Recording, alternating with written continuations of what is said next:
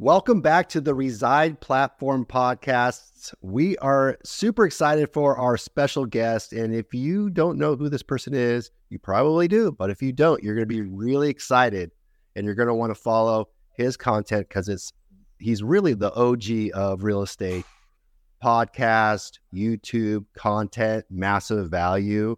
We got Joshua Smith here. And check this out. He started in real estate in 2005, sold 48 homes his first year. Super jealous of that because I sold one home. Started a team in 2006.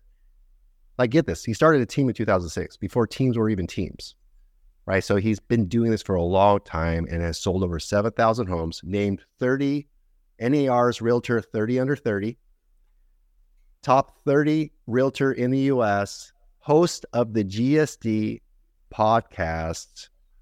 Suneet was just on the podcast, so was I, and we just had to ask Josh to be on this with us. He is the founder of The Perfect Storm. It's a website CRM for realtors, so he's a tech leader. He's a founder and owner of Mastery Bootcamp coaching program. Just got done with a 2-day mastermind, over 100 top producers, broker owners, team leaders. We're going to want to find out about that. Joshua, welcome to the podcast. Yeah, no, it's an honor to be here. I'm stoked to be jamming with you guys. Yeah. And so Suneet and Josh has known each other for a while. So Suneet, you said you have a notebook full of questions. Yeah, well, I mean, and Josh is sick of me telling this same story. So we might as well just get it out of the way now, right, Josh? Is like, I got my real estate license again in 2014 and did moderately okay. I had never listened to a podcast at that point in my life, had never watched a YouTube at all at that point in my life, 2014, right? I guess I was a late bloomer. And Dan Herbert, who is still with me on my team, was a graduate of Joshua's program, told me, he goes, dude, podcast. I was like, what the hell's podcast? Like, what is this? You mean that's the purple button on my iPhone? Well, let me listen to it. What's the podcast I listen to? And the only one I listened to for way too long was the GSD mode. This changed my life. And like I said, Josh is tired of me saying this, but this changed my life. Mentor from afar, got me back into fitness, got me into lead gen, introduced me to Cheplack, right? Like, so many integral parts of my life came from Joshua Smith's podcast. So the first, I mean, that's where I heard about Gary Vee, Grant Cardone, literally everything, right? So the first question I was like, dude, Joshua was coming on. I have an opportunity to ask him is, when you were coming up, bro, what were you listening to? What was your inspiration that kind of, like me talking to you, getting all excited like a fangirl still, even though we're homies, right? But where did you get that from when you were coming up? Yeah. So, I mean, a couple things. People hear my first year in real estate, because I think comparison is a great thing because there's a healthy level comparison, but then there's a negative level comparison as well. And I was really blessed to grow up in the health club industry. My dad owned and operated gyms for 30 years. I started selling health club memberships and personal training packages for my dad at the age of 14. So, I mean, I had 9 years of in-depth sales experience before I jumped into real estate. So, like, this was, it was just, okay, I'm just switching out the product. Now I'm selling myself on helping people go out there and guide and accomplish their real estate goals versus selling memberships and personal training packages. So I mean, from early on, man, I mean, my first mentor, I guess, would be my father, in the sales game. My father had a lot of success in that industry.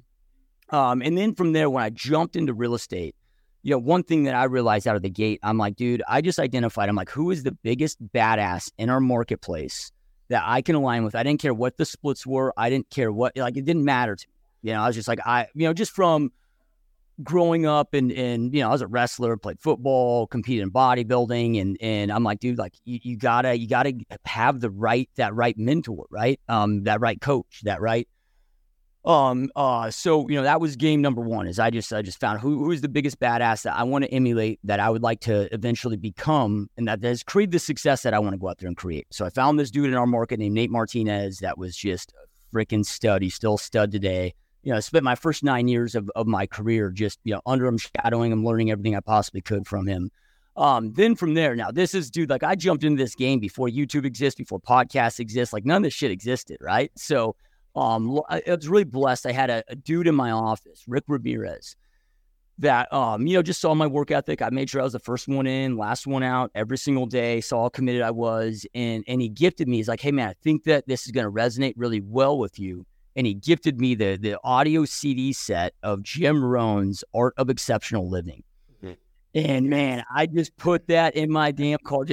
For over a year, I just looped that over and over and over. And, to be honest with you, I was never really into self-development outside of like mandatory reading in school. I never read a book by choice, and I remember, with a few things out of the gate that Jim Rohn said immediately that resonated with me was, the amount of money that you make is the amount of value that you bring to the marketplace. You want to make more money, increase your value. And he's like, the day that your life changes is the day that you start to work harder on yourself than you do in your job.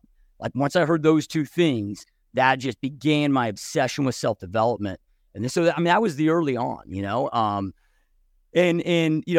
again, I've never seen the point of trying to figure shit out on my own, and I guess with background in wrestling, sports, just all the same experiences we've all had. It's like my son's in band right now from trumpet. It's like, okay, I'm not like, dude, go figure this shit out on your own. Okay, we're going to go get him the right coaches. We're going to go get him the right, it's like, why don't we apply that to our businesses as well? So, I've always been very intentional about, you guys may know his name, Russell Shaw, as an example. One of the first things that I did as soon as I got licensed and I heard about Russell Shaw, I begged him to allow me to take him out to lunch.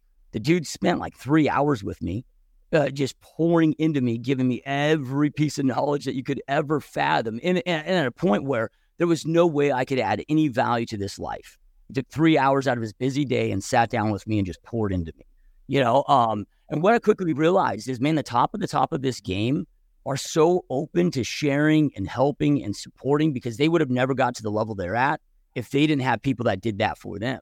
So then, because again, this was before podcasts, dude. So then I just started identifying top producers in other markets.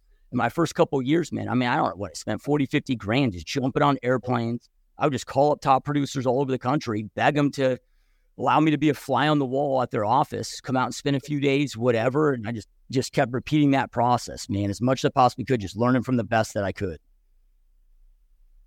Dude, that's great.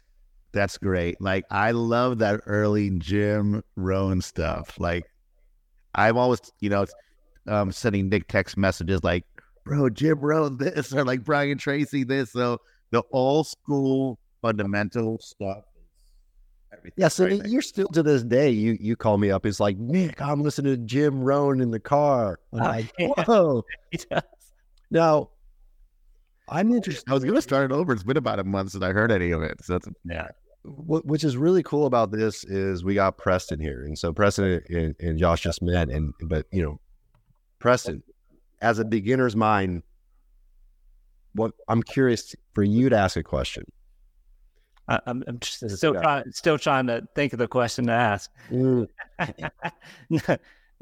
me, I started in 2004, 2005, and it's, not necessarily the same story, but similar story. The guy that I actually went to work with he'd been in the business, land development and construction. And, same thing. I worked with him for 5 years and had a mentor, and I sat in his office and was a sponge. In every conversation he spoke to people because it's a crazy story. Like I used to bust tables in high school at a restaurant he managed. He also sold real estate and ended up starting a company.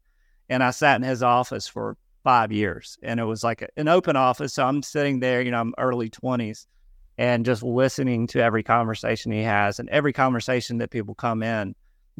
I think if you say like giving back, I think we all have somebody like that in our past that was a big part of it. And maybe for Sneed, it was listening to your podcast. But for me, it was sitting in that office for 5 years, just listening to the conversations and being a part of it. And, him giving a lot of things to me that most don't give away for free, and he was at that top level of, of real estate in our market and everything else. So, it's kind of a similar story as well. Yeah. And I had a mentor here in Sacramento, and it was great.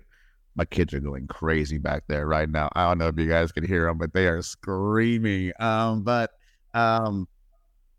Is I had a mentor here in Sacramento that was great. But what I learned from Joshua and that exposure was everything else that was happening all over the country. So like that was the really cool part.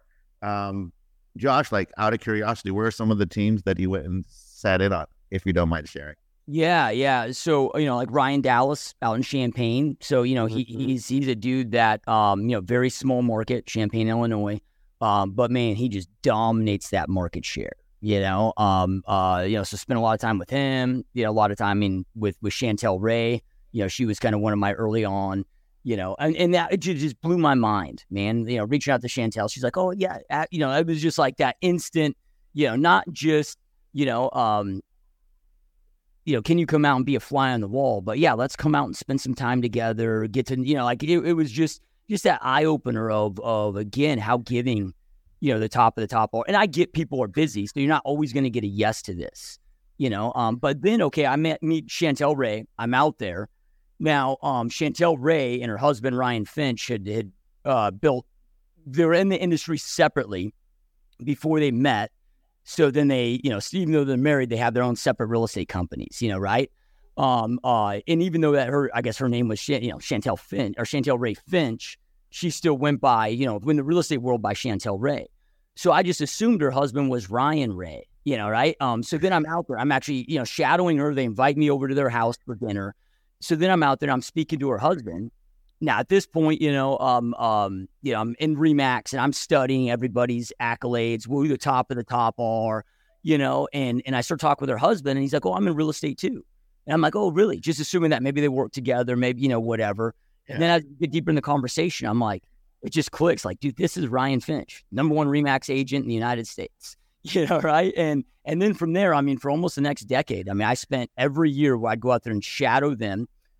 Shadow each of their businesses separately. And look, as great as podcasts are, and as great as the virtual world is, there is, and I'm a huge believer, huge proponent of that. I do it too, but there's just something that you gain from being there physically in person. Yeah. That you cannot gain from a podcast, right? That you cannot gain from, it's like, I want to look at like, dude, how do they handle conversations? I would start breaking down, like, what do they eat? How quickly do they eat? How fast do they walk? How do they handle conversations with people? What's their focus look like?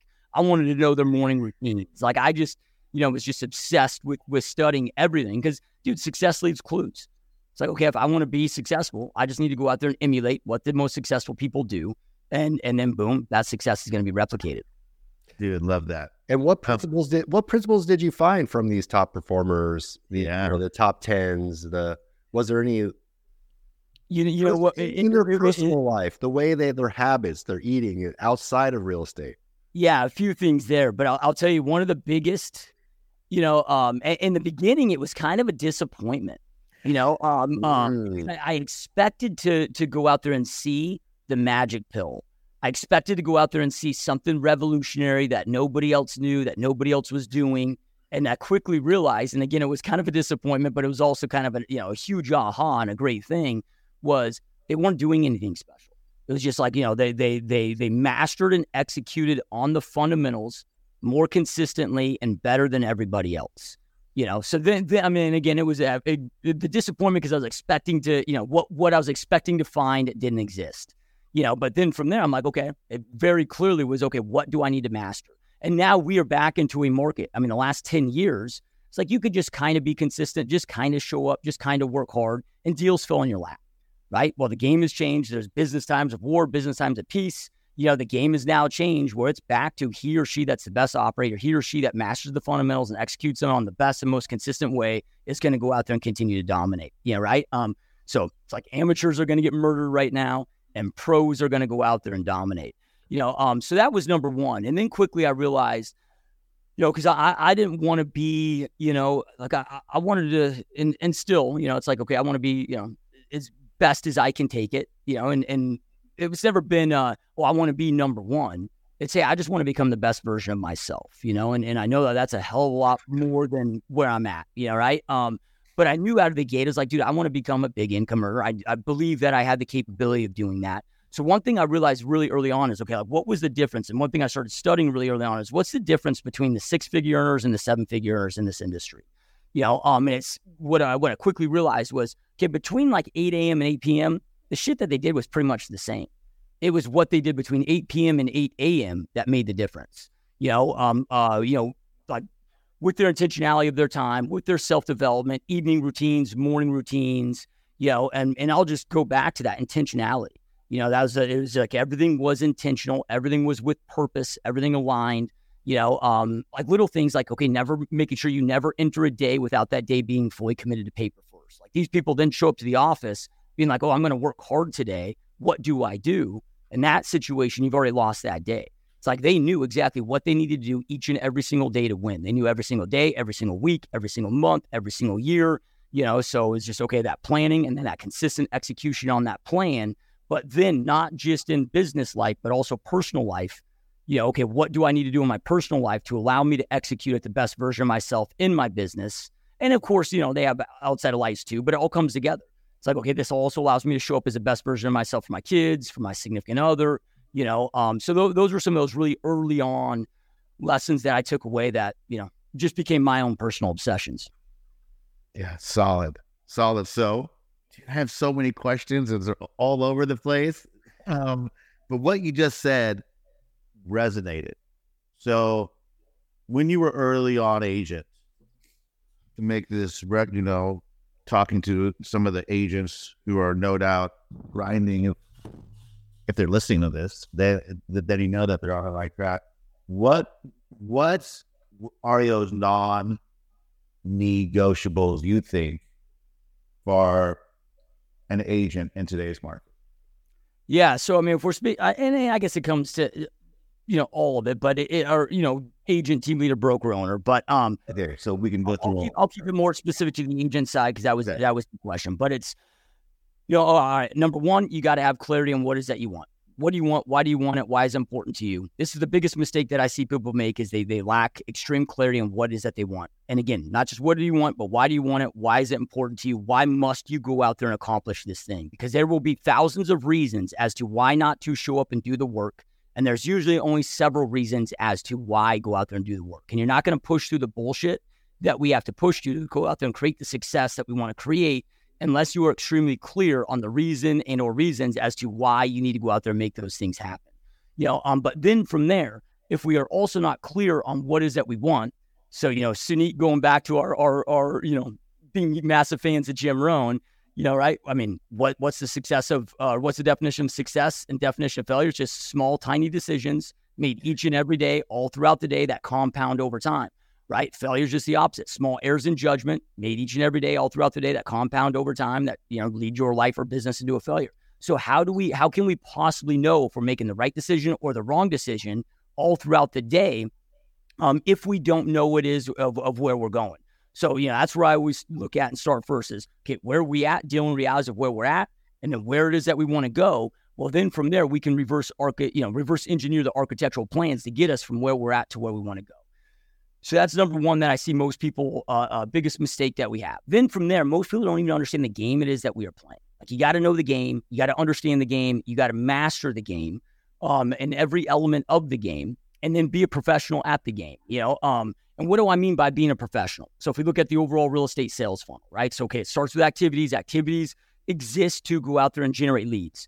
Then, okay, we got activities, then it puts them into our funnel, our CRMs into our funnel. Okay, then we got leads. Leads exist to go out there and set appointments. Appointments set exist to conduct the appointments. Appointment conductions exist to generate clients to under contract, to closings. Boom, now we got a past client. That becomes our number one lead source, and then it's repeat. So when I talk about mastery, another word for mastery is just obsession.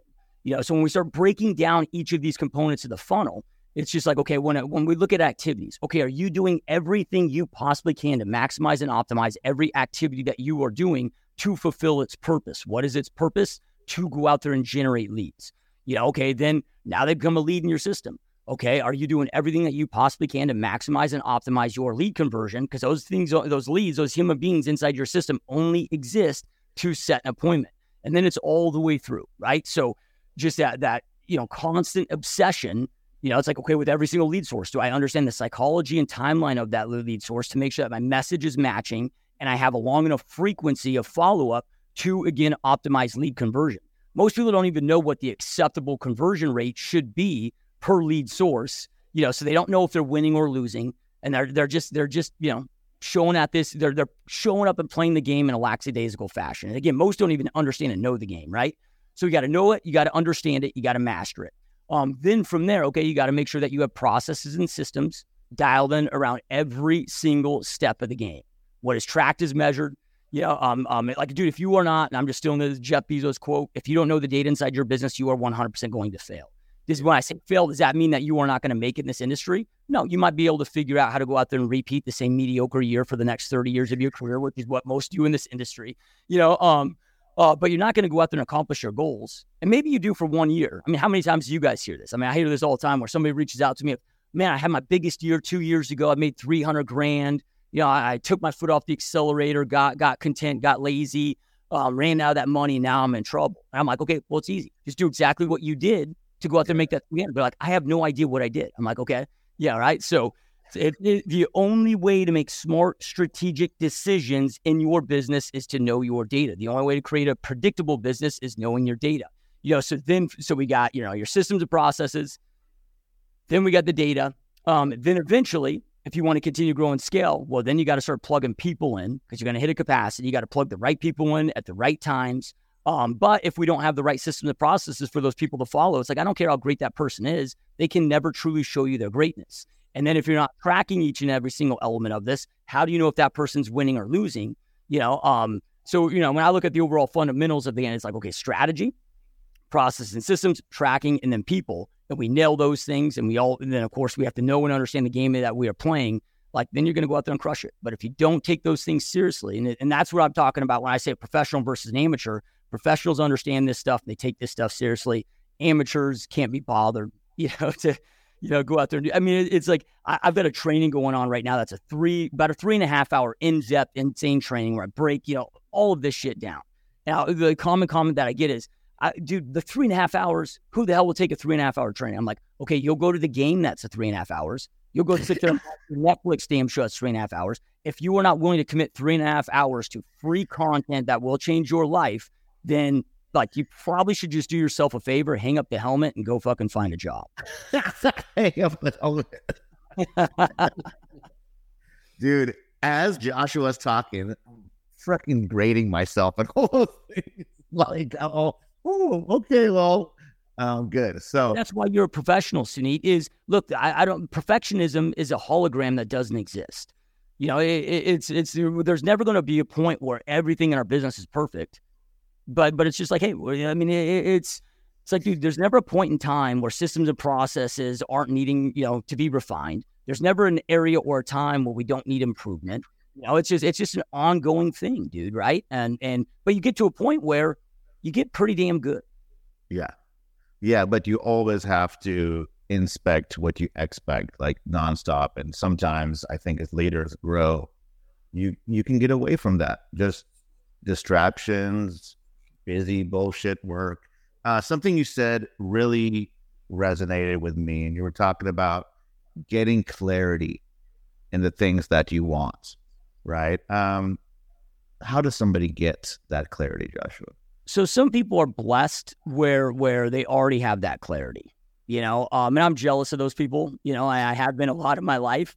I had no idea. So when I started my, quote unquote success journey, this was in my early 20s. This was about a year and a half before I jumped into real estate. I dropped out of college. I allowed myself to adopt a victimhood mindset, allowed myself to go from, being in great shape and athletic and competing in bodybuilding to next thing you know, instead of eating 2 chicken breasts and a piece of broccoli for every meal, I'm eating 2 freaking quarter pounder with cheeses and Taco Bell and, getting drunk every afternoon. Dude, I allowed myself to get up to almost 300 pounds, So, and I became massively depressed, daily suicidal thoughts. My low moment was, I planned on my suicide and I was like, well, dude, like shit or get the pot. Like I got to execute on this thing and call it God, call it, the universe, whatever anybody's belief system is. I mean, I just had this loud internal voice in my head of, all right, dude, like instead of going down this path, let's just try a different path. Like you haven't tried this other path. If we can't figure this out, this other path doesn't work, you can always come back here. And the reality was it just scared the living shit out of me that I allowed myself to get to that mental the state in my mind. So at that point, I was like, okay, like I know I want something different, but I had no idea what it was that I wanted. So okay, what's the opposite of depression? Fulfillment. I'm like, what would make me fulfilled? I'm like, I have no idea. But I'm like, so then I identified, okay, what is it that I don't want? So at that point, I was making $10 an hour. I was sick and tired of being broke. So I'm like, okay, I think if I can solve this money issue. Now, I had no idea how much money I needed to make to be happy or fulfilled, but I'm like, okay, $10 an hour I know is not enough. So I got to find a different vehicle to go out there. And I'm like, so I just identified 2 areas of my life that I was pretty unhappy with, that if I could solve those 2 equations, that it would help. So it wasn't starting off with what I wanted. It was starting off with what I knew I didn't want, So I was like, okay, I'm sick and tired of being almost 300 pounds, barely being able to get up a flight of stairs. If I'm having sex with my girlfriend, I'm like, babe, you got to be on top because I can't, hating my body, right? So I'm like, okay. So I went out there and, went on a mission to lose that 100 pounds that I allowed myself to gain, get back into epic shape. And then from there, that led me back into sales, back into the health club sales, which then led me about 1.5 years later into real estate. So yeah, I mean, that's where I recommend to start. If you can't figure out what it is that you want, okay, start making a list of the shit that you just can't stand about the situation in your life, and then just start solving those problems. Because this it's an always changing thing. There was a time in about 2016 where if you asked me what I wanted more than anything else in the business world, it would have been to be a high-paid keynote speaker. Okay, so then from there, I started jumping on the speaking circuit. 2017, I'm gone about 50% of the year in hotel rooms, around. I'm like, man, I got little kids. I'm like, I was fucking miserable. Well, sometimes you got to go down a path to realize, okay, this isn't what I want. But you don't know that until you're experiencing. So this thing's always adjusting and changing, but it's just something to always keep front of mind. I mean, it's like, okay, what the average person lives to 84 years old, and then in the developed world, it's like, okay, what must happen between now and then for when I'm on my deathbed and I'm reflecting and playing the tapes back in my life for me to sit there and, because 99% of human beings, how does that conversation go? Shoulda, woulda, coulda, wish I would have done all this shit different. Now they have this heavy hearted regret and wish they could play that out differently. It's like, okay, what must take place in this time that I have left for that conversation to go, hey, maybe I didn't accomplish all my dreams, goals, and visions, but I did everything I possibly could to jump on the field, play ball. I wasn't a spectator. I'm high-fiving myself. That's what I'm always obsessing over is how much. So I call it the ultimate scoreboard. That's what I'm always paying attention to is how does that ultimate scoreboard conversation must go, in order to make that a reality. Dude, I feel that. That's resonated because your boy's been on the road a little bit this year, and then I'm talking to Nick, and Nick's all, no, I don't travel. No. Right? And then I've been to every conference, right? Like little speaking gigs here, and that ties into clarity. For when you ask me, I'm very clear on I want to minimize my out of area time away from family. If I can't travel with family, then I'm not, seeking the clarity I have in what I want in my life. But I think what what I was hearing too is it's very hard to get clear. Very few people are clear. And I take the time to seek out clarity and then actually enact on that clarity to find out, whoa, that didn't work or that didn't work. And now I need to adjust. I think too, Nick, with, you talk about regret in the life regret. I think a lot of people live with daily regret and they can never get over that to grow. So they regret things that they didn't do or did do and just stay in that moment and never get out of it. So to have clarity, you got to get out of daily regret. Some people live in regret their whole life and can never move forward.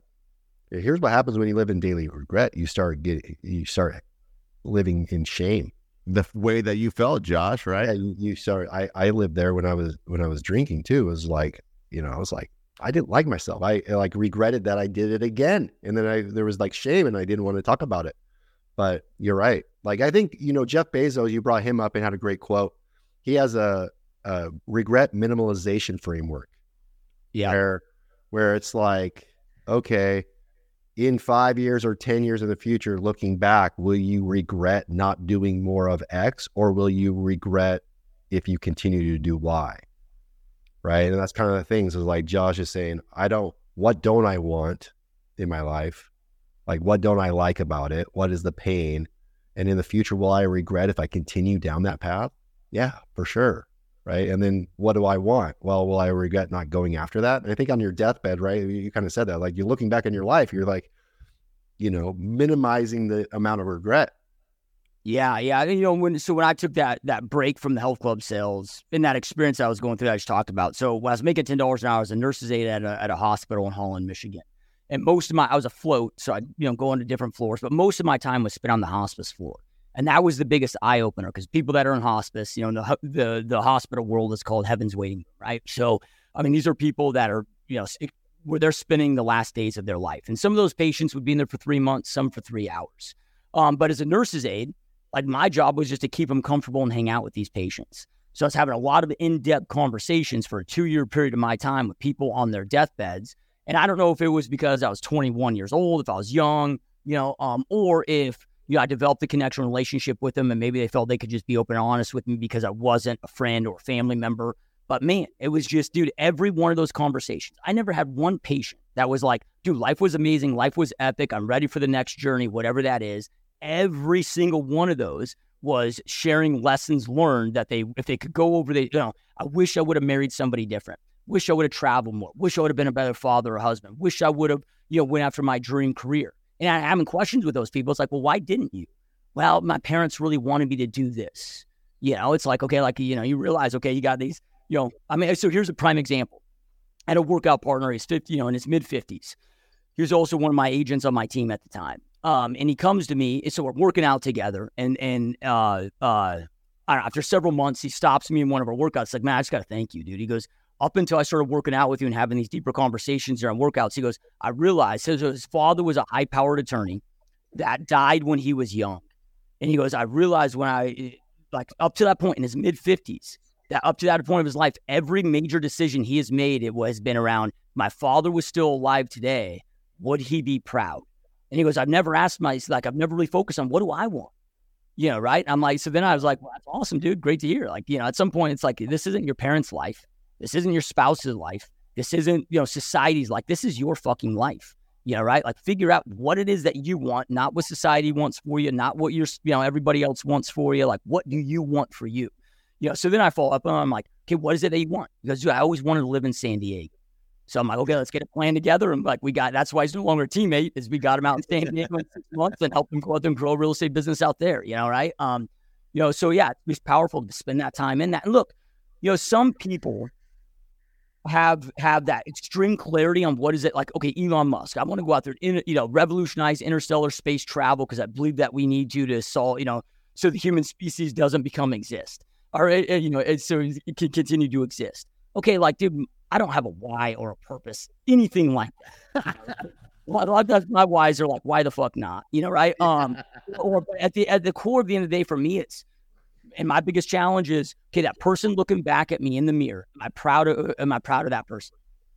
I mean, to me, it's very simplistic. Like that's just all it is for me. I don't have, this might sound weird, but I don't really have financial goals. Now, of course, I set business plans and I set, just of what's possible so we can have a direction to go. But like, I'm not attached to those. Like, if I don't hit those goals, I'm not going to think lesser of myself as a human being. At the end of the day, it's okay, that person that was looking back in the mirror, like, am I proud of what I see? Yeah. No, that was good. Well, good answer. Yeah. How do you have these meaningful conversations with the people within your company? Do you have frameworks or exercises, or because you coach, lead, and train other team leaders, but you also ran or run a successful team? Yeah. And is that important? As a 100%. 100%. Because how personal do you go to actually make an impact on someone's life? Yeah. So we go through about 6 hours of exercises, within their goal setting, clarity, and business planning. Because again, that business plan, it's like if somebody comes and tells me like they want to make $100,000 a year, like the money itself is irrelevant. It's not even a piece of paper. It's just digits on a screen now.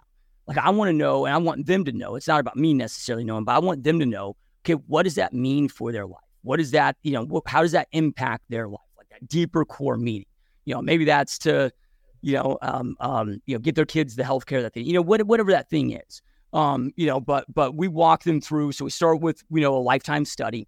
So one thing that I always do is, okay, if the average person lives to 84 years old in a developed country, we take 84 minus your age, current age, and then we prorate out. We're all real estate here, so we all know how to prorate, right? So then you prorate the amount of months that you've been at that age, right? And then we divide that out. So then now, because I found now, okay, if I sit there and be like, oh, I got 50 years left. Okay, like we as human beings don't take urgency towards time.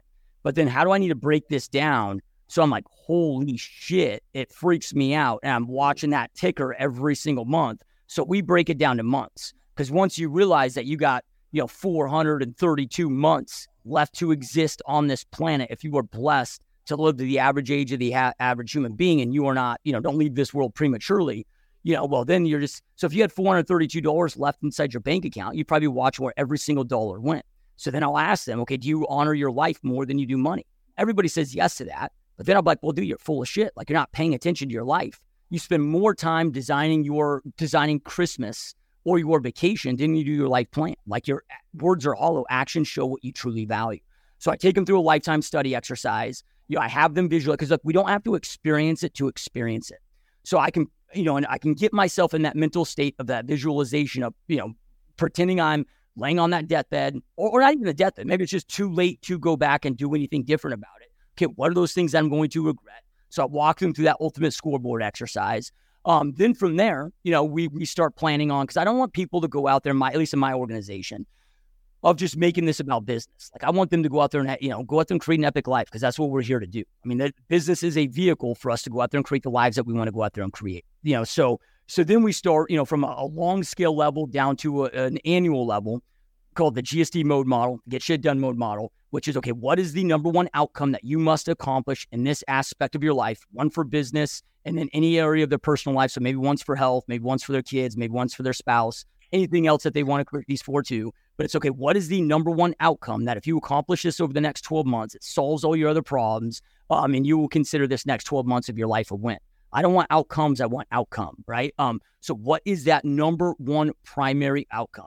Then from there, we take a layer deeper of, okay, what are the problems and obstacles in the way that would prohibit you from making this goal a reality? So another way of framing that, like, when I ask people, okay, what are your 12-month goals or 5-year goals? Because when I start asking about people, like, what are your current obstacles? They're like, well, I don't know. So then, if you frame it differently, I'm like, okay, if I were to ask you, like, why the hell haven't you already achieved this? Well, now all of a sudden they start giving me a bunch of reasons. Right? And I'm like, okay, those reasons are your obstacles, right? Then from there, step number 3 is, okay, what are those must-do action steps to eliminate the problems and obstacles so you can make your goal a reality? Suneet mentioned Grant Cardone earlier, and about 10 years ago, I had a chance to meet Grant Cardone in person. This was before he was like internet famous, right? He's still massively successful, but he wasn't, the big internet name that he is. So the reason why I'm sharing that is he was a keynote speaker at an event, but nobody knew who he was. So I was able to go out there, pick his brain, like spend like an hour with him, and having in-depth conversations and asking about his goals. He's asking about my goals. But I said to him, I was like, man, Grant, there's just something that I'm missing, something that I'm not doing, that guys like you are doing, that is blocking me from getting that next level. It was like like in a meal, it's like, oh, it's missing a pinch of salt, right? Or whatever. Like I thought it was that I was missing that added ingredient. He looks at me and he goes, it's because you're chasing the wrong thing. He goes, everybody thinks that success is an addition. It's almost never an addition. It's almost always an elimination. So he's like, the right question to be asking yourself is what or whom must you eliminate, so then you can do the necessary actions to make your goals a reality. He goes, you obsess over that and it'll change your life. And it was some of the best advice I've ever gotten. So then from there, we're looking at all of those aspects. And then I have them do, instead of a vision board, we do a vision document. So it's like, okay, all the long-term things that you want to go out there and create, get representations of those from a visual standpoint.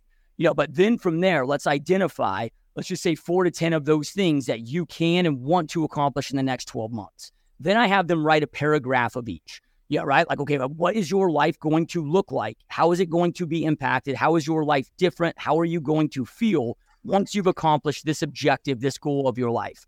And then I have them write a negative paragraph of it, of, okay, how is your life going to be different? How are you going to feel, what would that experience be like if this goal doesn't come a reality? Because I want them to feel the pain and then feel the pleasure of if those things accomplish. And I find that this becomes really powerful because, sometimes we set goals that are maybe society's goals or somebody else's goals for us where we're like, well, if I hit them, I guess I wouldn't really give a shit.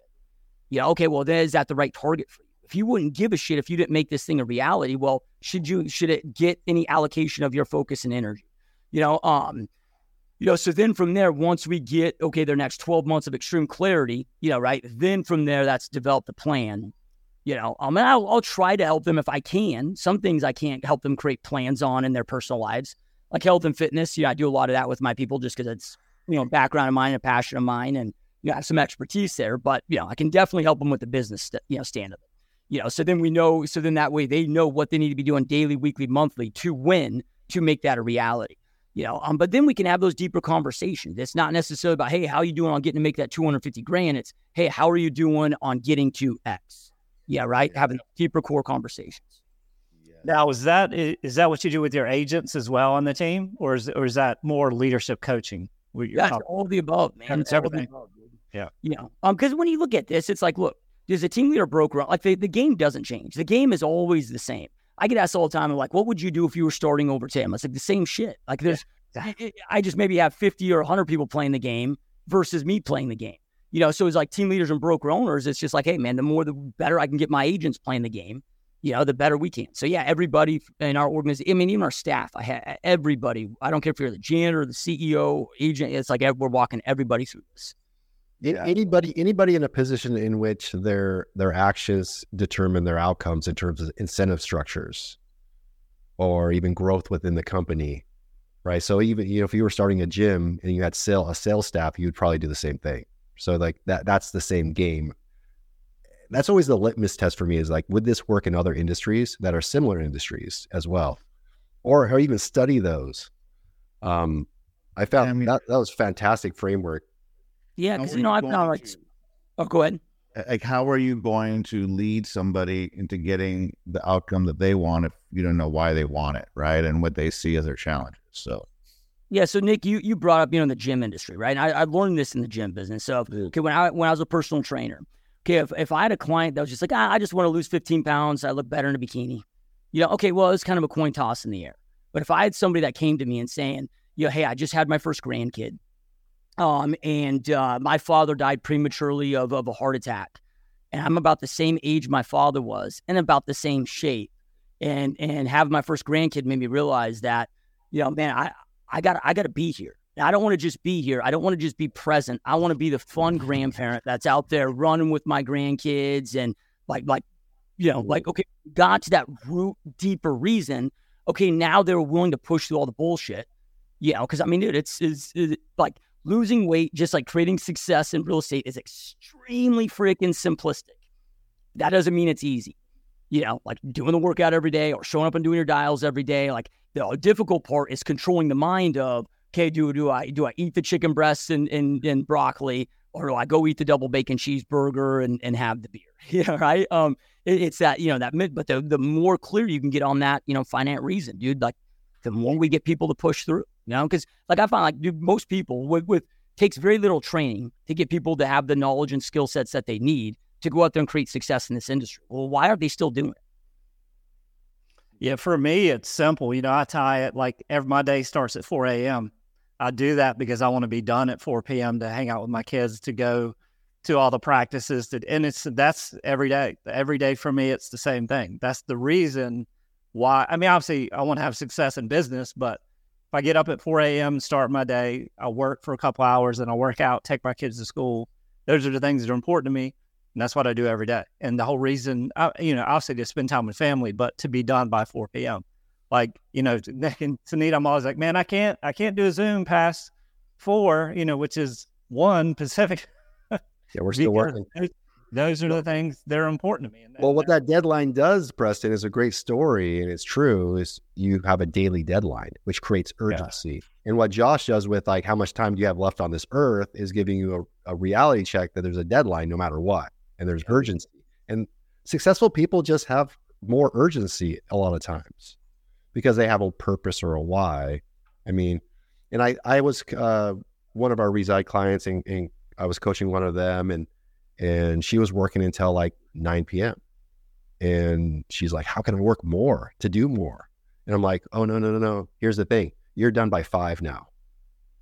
You got to get everything like that. You need to create a deadline so you can get home by 5. And guess what happened?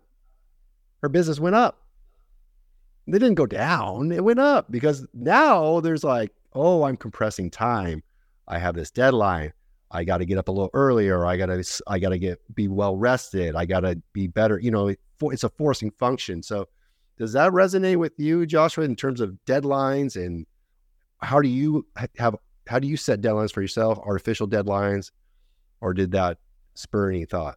Yeah, 100%. So, yeah, I mean, clear, concise goals, understand why those goals are important, why they need to be accomplished. Yeah, and almost that core of, and I know that everybody's wired this way, but, you know, I think those that want to create success typically are, or those that create success typically are. But it's, you know, like, you know, to that point of like, dude, I refuse to allow this thing not to happen while I exist on this planet. You know, right?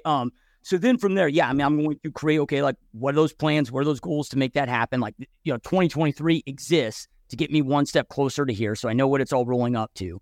But then from there, yeah, I mean, I not only do I know what I need to do each and every day, each and every week, and each and every month to go out there and win and be on the right run rate to make that a reality. But then from there, you know, because I find that so many people, it becomes very overwhelming when you start looking at this on a long timeline. So for me, it's, you know, how do you eat an elephant one bite at a time? So like I'm living my life in 18-hour blocks. Like I sleep 6 hours a night.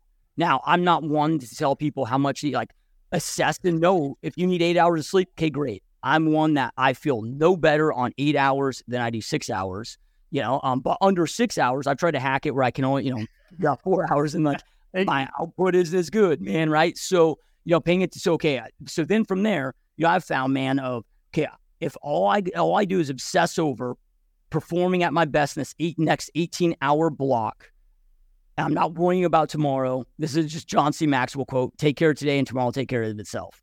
You know, so then from there, I'm just trying to maximize and optimize to get as much done in this 18-hour sprint as I possibly can. And when I'm doing my daily planning and reflection, you know, so I always plan my next day, the evening before. So I know from the second I wake up to the second I go to bed, everything that must take place to make that day a win. Not only do I have all that, you know, activities I need to do, they're committed to a calendar. You know, I break my calendar, that 24-hour calendar, down into 15-minute increments. So again, I can, you know, try to see how much I can get done. And my goal every day is to have no white space on that calendar. You know, so, but then it's just, and let me take a step back. What I was leading to a minute ago is, look, I don't believe in work-life balance. So to me, it's all life. So I'm just going to integrate it, right? So on my daily planning, it's like all the shit I need to do, you know, for self-development, health, family, you know, whatever it may be, got to go to my kid's soccer game. Like, it's all on there. It's all, you know, everything I need to do to win my life. I didn't do this when I'm on vacation, right? Which I'll get some flack for sometimes, but I'm like, fuck, I have limited amounts of vacations I might be able to take. Like, I want to go out there and optimize that vacation, right? So, you know, so yeah, I mean, I and then that way, then, okay, after I've executed, okay, here's everything I need to do that day, you know, for like our agents that we walk through this, it's like, okay, how many leads did you need to generate? How many reach outs? How many conversations? How many appointments set? How many closings? Like, what are those main KPIs, you know, that you need to hit every day? Well, at the end of the day, now we reflect on, okay, here's what you need to do to win the day. Now, what did you get done? And then we're going to reflect deeply on that. So I walk them through some reflection questions, because this is the most powerful tactic I've ever done that's made the biggest overall impact on anything I've ever done. It's just this daily plan reflection. It takes like 20 minutes. You know, so, okay, after I've completed this day, first thing I'm going to reflect on it. Okay, what got done? Did I get the shit done that I needed to do? And then if not, you know, I'm assessing why. Now, you know, I don't know if it was, which one of you said it, but earlier of, okay, we spend so much time in like daily regret, beating ourselves up on stuff. Look, I have found that the past exists not for me to beat myself up, not to develop guilt, but for me to learn and grow from it. So like, I don't take this stuff emotionally. I remove emotions from it. Like, I have days where I lose. Okay, well, why did I lose? Like, me getting emotional, just saying, oh, dude, I freaking sucked. I need to get better. I'm going to do better. Like, that does not serve me. That does not help. Okay, what was it that got in the way? What was it that stole my time, energy, or focus that I allowed, that I need to learn from, that I need to make sure doesn't get on my calendar again? Then from there, of the things that moved the needle forward, that were effective, right then and there, while it's fresh, I'm assessing, okay, how can I be more effective and efficient at this thing? And I do on pennies and in seconds, you know? So like a little example, because so many people are like, oh, dude, it only takes a couple minutes. So like an example, I'm at multiple different buildings and in offices in those buildings. I need keys for all these things.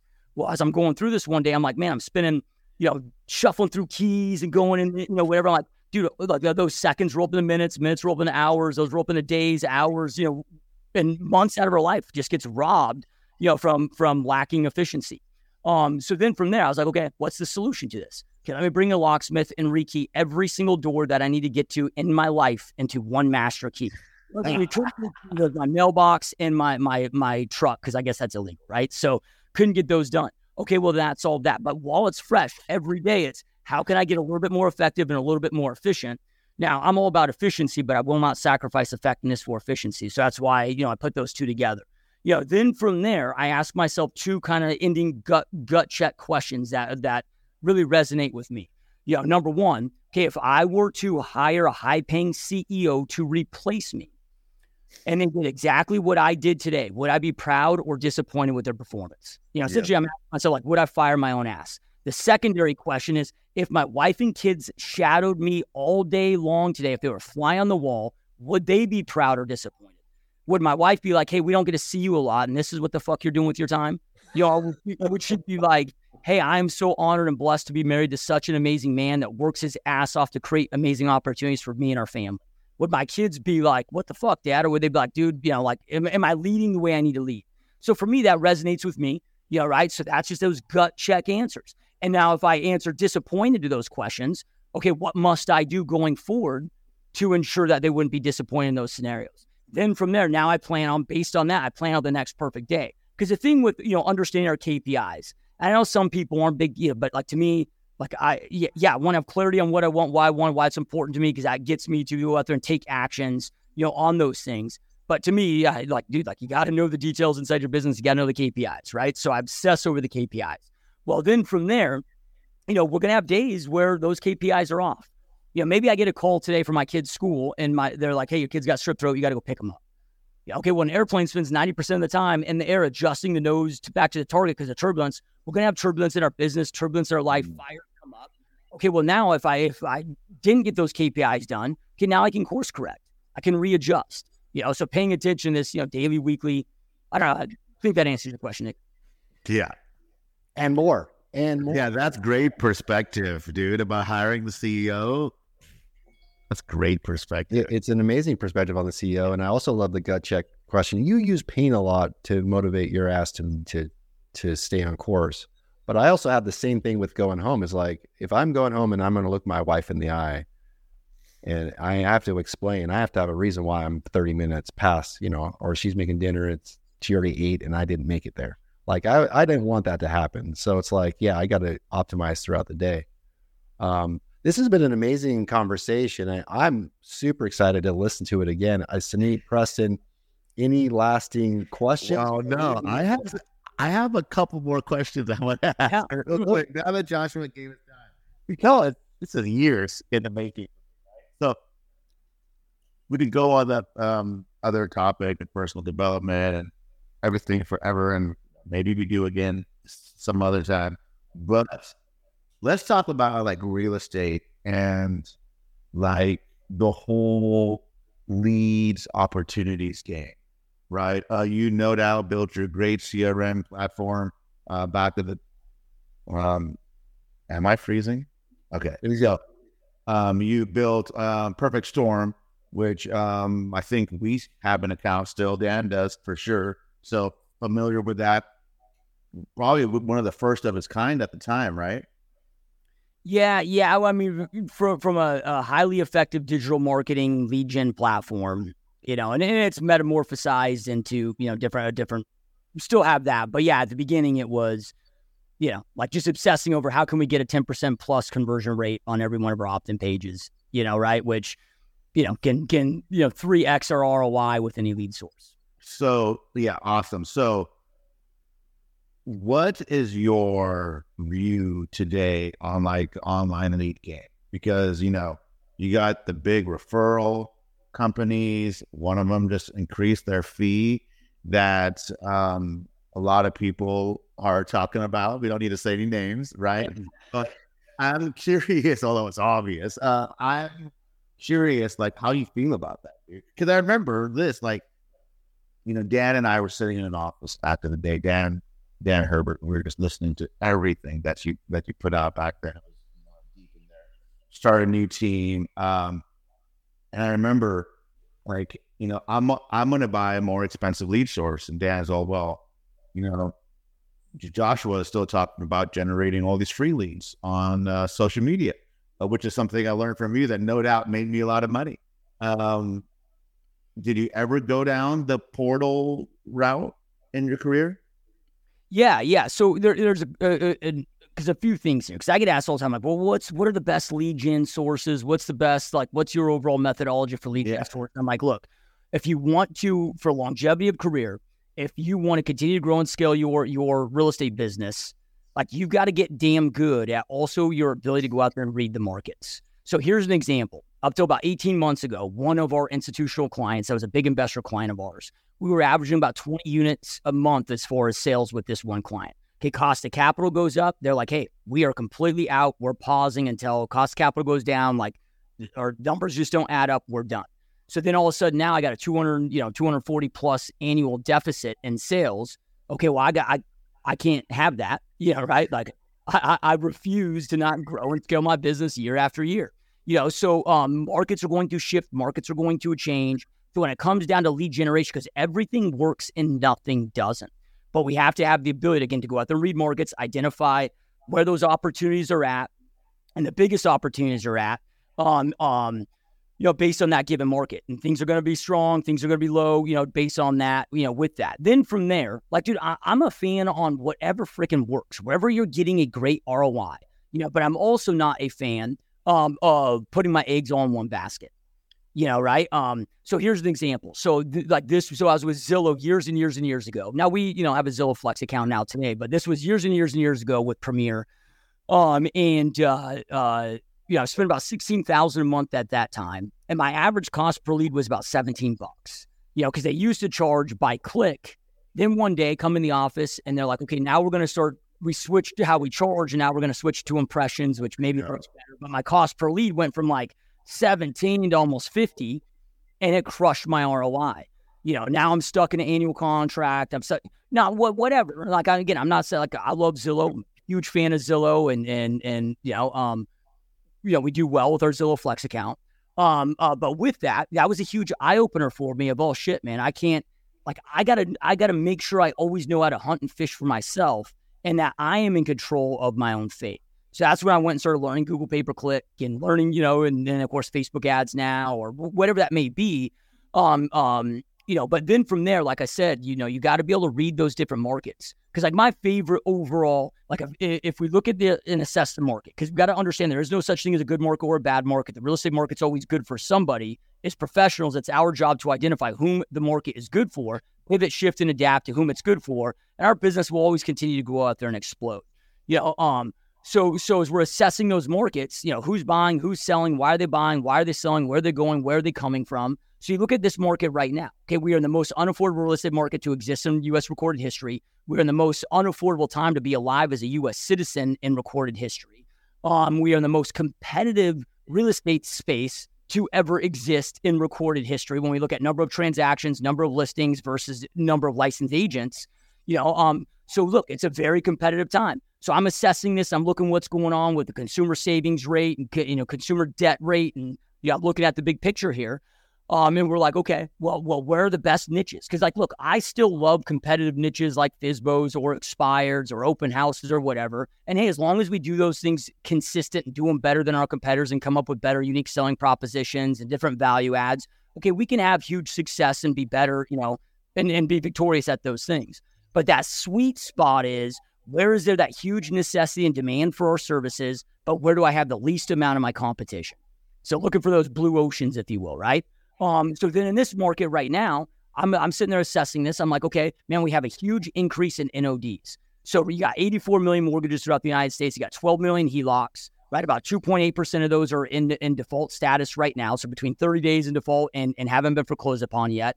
And about half of those are equity sales, but they need to sell. They need to sell immediately. Otherwise, their home's going to be foreclosed on and they're going to lose that equity. The other half of those are short sales. We're versed in those. We know those inside and out. Okay, well, that is a niche. Like, if I go out there on Facebook right now and talk about, short sales, I just get a bunch of hate. Oh, the market's strong. It's not going to crash. Prices are, right? And I get a bunch of shallow reasons and answers as to why this market isn't going to crash that hold little to no weight. But the reason why I bring that up, I'm not saying the market's going to crash. I don't have a crystal ball. And I don't deal in speculation, but the market doesn't need to crash for hardships. Right now, we're watching the middle class get evaporated. It's the haves and have-nots, right? Like people don't need to, the market doesn't crash for people to experience hardships. So that is something that's not even on the vast majority of agents' radars. Like it is so fucking easy right now to get a listing a day in this market, right? So then from there, we're looking at, okay, investors, okay, short-term vacation rentals, your Airbnbs, you got 1.3 million of these throughout the United States. About 700,000 of these were acquired post-COVID. So they all bought wrong. Yeah, right. You had 70% occupancy rates up until this year. Now average is 52% occupancy rate. So cash flow is down 18%.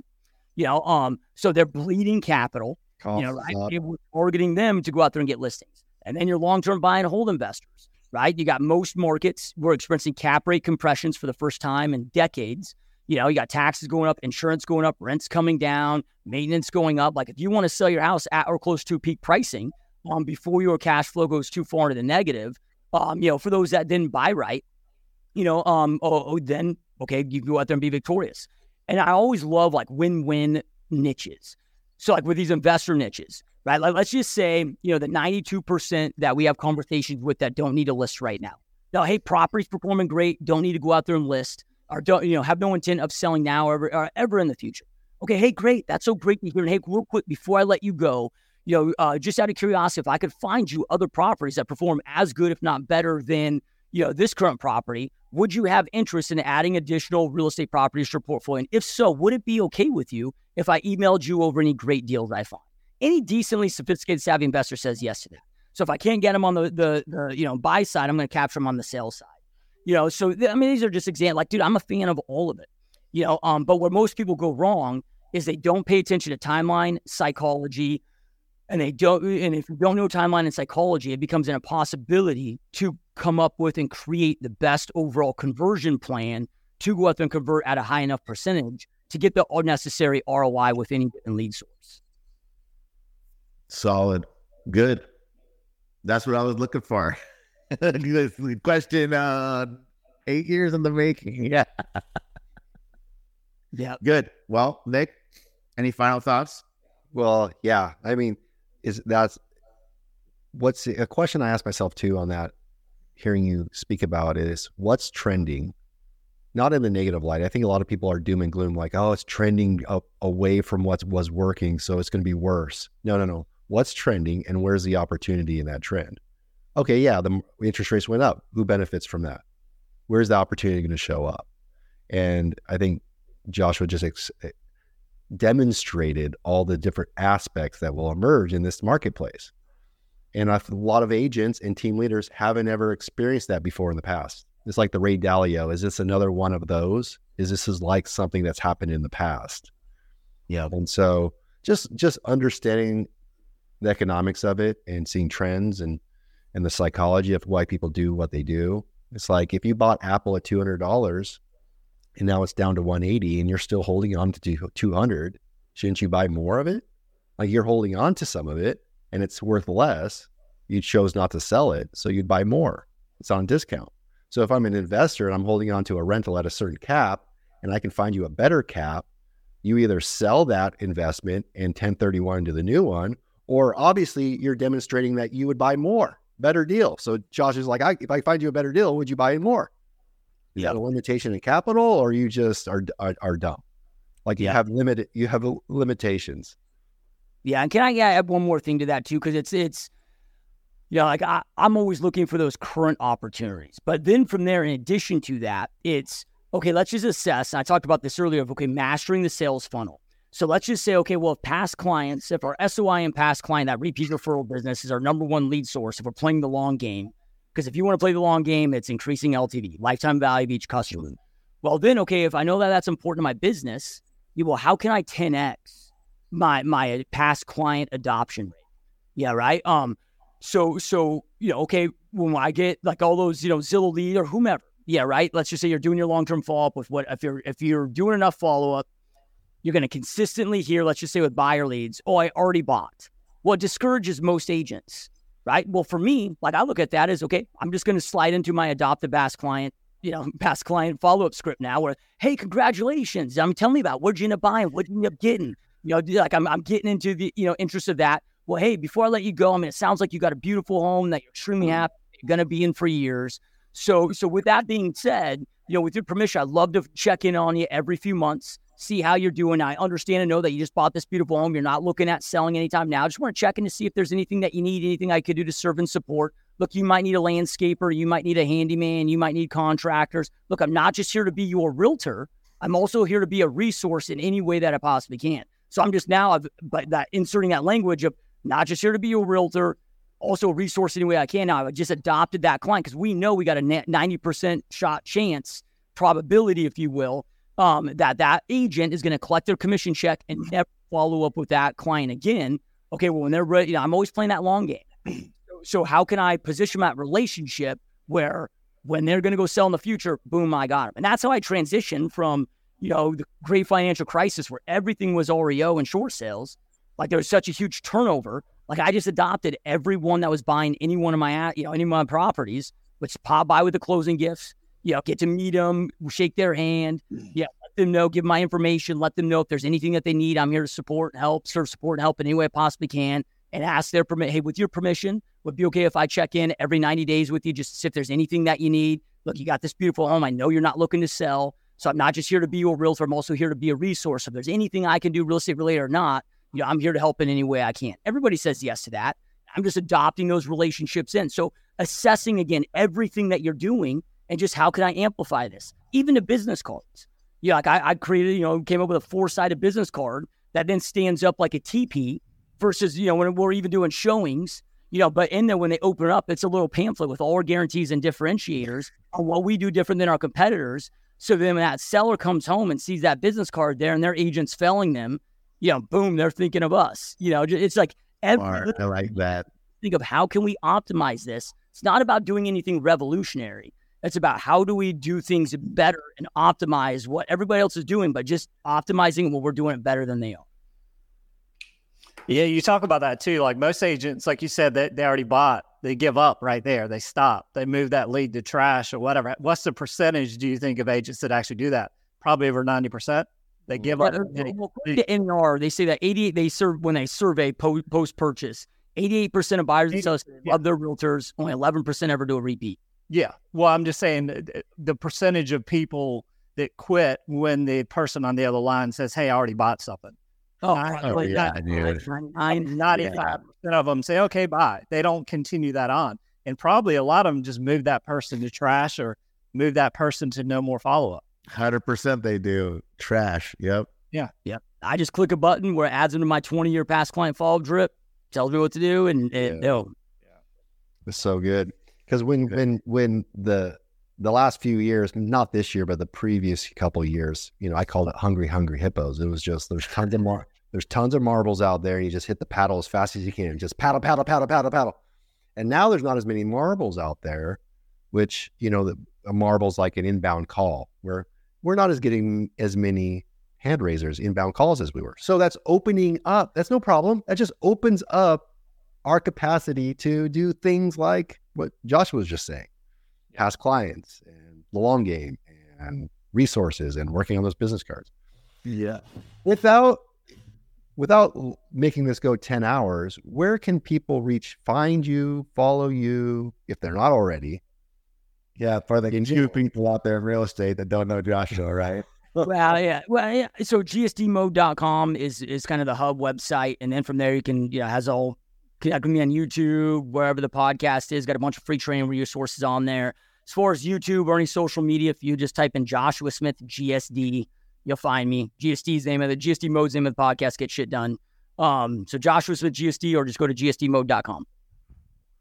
Awesome, Joshua. Serious final question: do you have any T-shirts that aren't black? No, hell no. Okay. No, I do. We've got a long sleeve T-shirt, but it's like a long sleeve hoodie that's gray that has the black GSD on it. But that's the only one. Okay, good. Well, dude, thank you so much for joining us.